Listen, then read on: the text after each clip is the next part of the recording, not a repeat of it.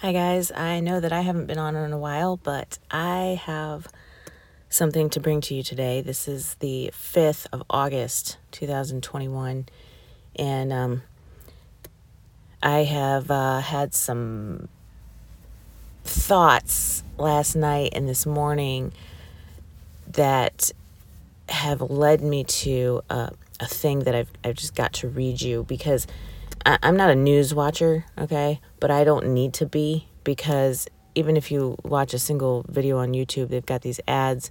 You can tell what's going on around you based on what's going on in your town or on social media or whatever. So because I've seen some of this in the last little bit, it's provoking some prayer to God about what's going on. So there's two things that I think is super important that has been lost by and large. And I'm really talking especially to the church. I'm really floored by the amount of giving into all this stuff that the church has seemed to do. I'm saddened. I ain't even gonna lie. I'm saddened by it. But there's two things that are important. Number one, personal responsibility was always a thing. Without personal responsibility, freedom is lost. There is no one out there that knows better what you should do about any given thing on any given day besides you. Now, the reason people don't like to take personal responsibility is because what if they end up wrong? Then they'll have to, admit that they're wrong or that they failed or whatever. So we're petrified of making decisions for ourselves. So what do? We chalk it up to somebody else to do for us. Okay? And here's the second thing, intuition. We abandon our own intuition because somebody has found a way to use a narrative that convinces us against our own intuition. I know a lady that was considering whether or not she should, get the needle, okay? And she was getting a lot of pressure from family and whatever to go ahead with it. And she didn't feel right about it. And so she's actually asking people in the store their thoughts on it. Well, she already knew what she should do if she would have just paid attention to her own intuition. She didn't feel right about it. That's why she's running around trying to ask everybody's opinion, because she's trying to get something besides the news narrative, which, thankfully she was willing to look beyond what they said, and look at the people around her and like, hey, what is your experience? That's great. If your intuition is telling you, and if you did get the jab, if you did not get the jab, own it. Stick with it. If you didn't feel right about doing it, don't do it. So either way, take personal responsibility for your own safety, for your own health, how we're eating, the nutrients we're putting in our bodies, all that kind of stuff. God has given us on this earth all the things that we need to keep our bodies alive, regardless of any plague or pandemic or whatever has ever come. The healthier people, the people that take care of themselves, were the survivors.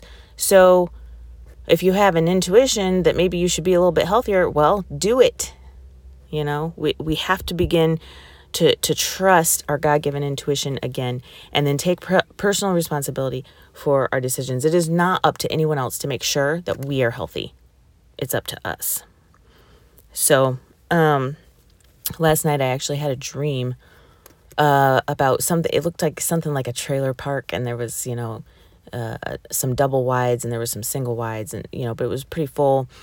And this unusual gust of wind came, and I mean, it started blowing, and we're like, wow, that's weird for this time of year. What is that?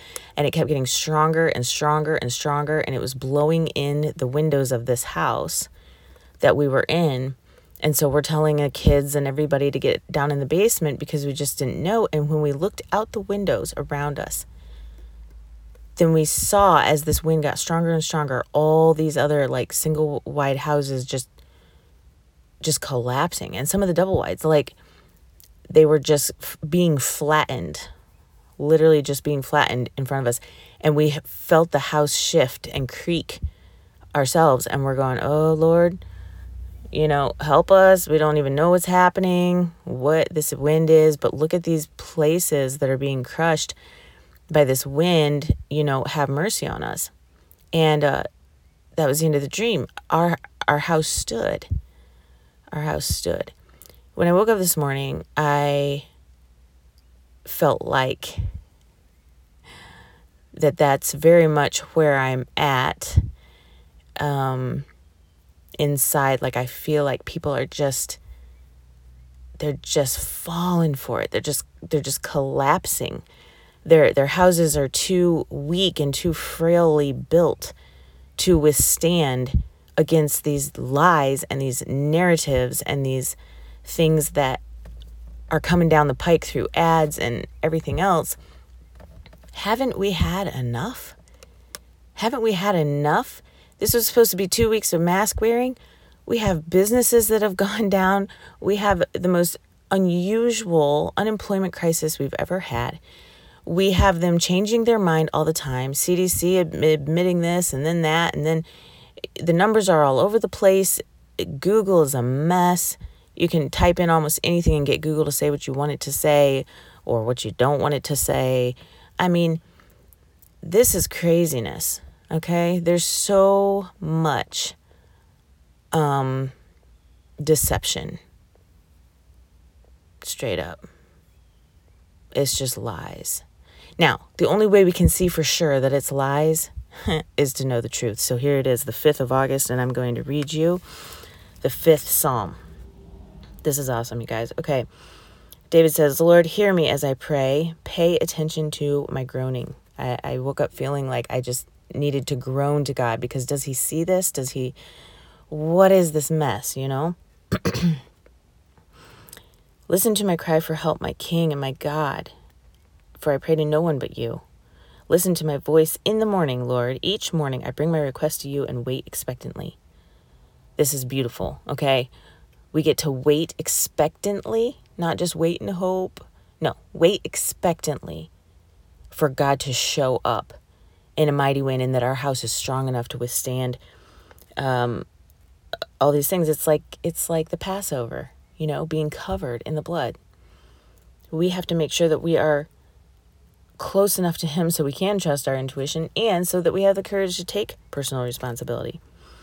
So we're like, how does God feel about all this? All these lies, all this narrative, this stuff that's unbelievable. It says, oh God, you take no pleasure in wickedness, and you cannot tolerate the sins of the wicked. Therefore, the proud may not stand in your presence, for you hate all who do evil. You will destroy those who tell lies. The Lord detests murderers and deceivers. We are dealing with murderers, guys. They are deceiving us so that we will surrender our lives to their agenda. Now, you can call me a conspiracy theorist all you want. I am not afraid of a title. I also am not going to take that on myself as being true, because conspiracy theory and actual conspiracy exposed are two different things. Unfortunately, in history, it's usually been hindsight that we saw that the conspiracy theorists were actually just exposing truth conspiracy. Anyways, moving on. Because of your unfailing love, I can enter your house and I will worship your temple with the deepest awe. Where is our sense of awe about God? He is amazing. We should tremble in fear of his power, and yet not because we're afraid he's going to come get us. No, we should know that his blood has covered us and that he is just awesome enough to cover our sins. But he is fearful in the fact that when you're messing with him, when you're messing with the Lord, I mean, Sodom and Gomorrah happened, okay? I wouldn't want to mess with the Lord, just saying. Lead me in the right path, O Lord, or my enemies will conquer me. Make your way plain for me to follow. If he doesn't lead us in the right path, if we are not willing to follow his leading, his intuition, what he's telling us through the Holy Spirit, then our enemies will conquer us. Okay? These enemies are real. Okay? Anybody that doesn't think we're in a war yet, let me give you a little FYI on that. Wars are not always announced and obvious. Part of the strategy of war is to keep it under wraps that there's one going on. Okay? This war happens to be one of those. Now, some people are completely aware we're in a war, and other people seem completely oblivious. So, let's go ahead and face the reality that we are, in fact, in a war. It is a desperate war, and it's getting worse all the time with the lies. So listen to this. My enemies cannot speak a truthful word. Their deepest desire is to destroy others. Their talk is foul like the stench from an open grave. Okay, so I'm seeing these ads on YouTube of these like teenage kids with masks on their face, encouraging other kids their age to go ahead and get the needle. They're saying, we want our freedom back, blah, blah, blah. If they got the needle themselves, why do they have the masks on? And why don't they have their freedom back? Okay, so you could say, well, they're waiting for everybody else to do it. Okay, fine.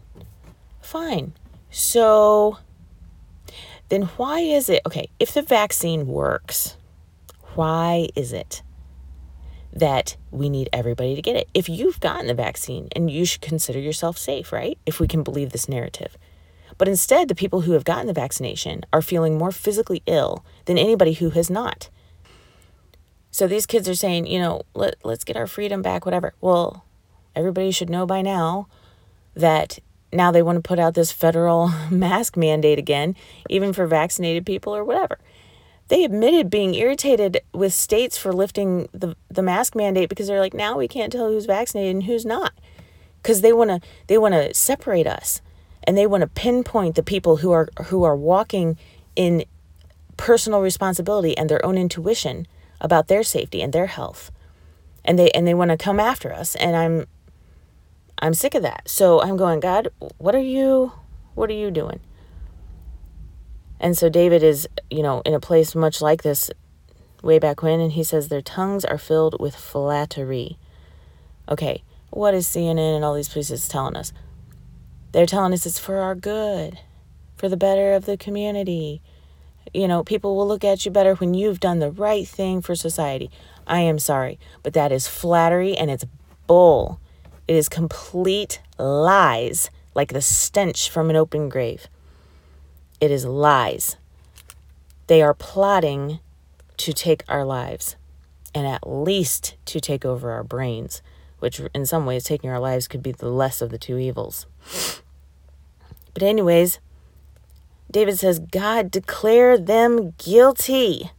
This is the time for that, the exposure of this. Let them be caught in their own traps. Drive them away because of their many sins, because they have rebelled against you. So this is David's prayer. Don't shoot the messenger, guys. David was brutal about his enemies. We need to stand up and realize that this is what we're actually dealing with. As long as we keep denying that there's even an enemy, much less that they're lying to us or that we're in a war or anything else. David didn't deny it. He knew when he was being chased down. He knew when he needed God to intervene. He knew when he was helpless against it, unless God led him in the right way, so that every single day he would know what decisions to make that would keep him from being conquered by his enemies. He knew that was not God's will. So he is actually calling down God's judgment on these people to the point where they get caught in their own traps, okay? But in verse 11, he says, let all who take refuge in you rejoice. Okay, if you're afraid, you don't know God very well. Refuge, safety, a place to not worry. I'm not talking about not feeling some fear here and there, but I'm talking about making decisions out of fear. We either trust God or we don't. People walk around churches, I'm just trusting God. No, are you? Are you really trusting him with your life? Like if you had to jump out of a window of a burning building, but you couldn't see that God was there to catch you because the smoke is so thick. But he's calling to you saying, go ahead and jump, I'll get you. Do we trust him like that? Or would we rather stay in the illusion of the safety of the building that's actually on fire and going to destroy us? Come on now. So let all who take refuge in you rejoice. Let them sing your joyful praises forever. So we're supposed to be in a place of joyful? We got this war going on, these enemies? Yes, joyful praises. That's what Paul and Silas did in the jail. They sang. Spread your protection over them, that all who love your name may be filled with joy. So it's asking for the protection. It's acknowledging the people who are loving him and following what he's telling us to do. He said, for you bless the godly, O Lord. You surround them with your shield of love. This is why we don't have to be afraid, guys. Haven't we had enough? Let's trust the God-given intuition that we have. Let's take personal responsibility for our health and our well-being and our conduct. And let's not allow our enemies to conquer us. God is showing us what to do, okay? We know what to do. We need to start doing it and stop living in fear. Even attempts after me not being on here for a while. But man, this stuff is real. This is the world we live in, guys. Things has changed. It is time to get more real than we've ever known to get before. I'm going to put a little more of a deeper dive on the personal responsibility thing, see what that looks like in our everyday practical lives. For those of us who have been spared, major trauma right now, we still have a lot of things in our lives that we really need God's guidance on. So I can't wait to bring more to you, and I hope everyone's doing well, and I hope you can see the truth. Thanks.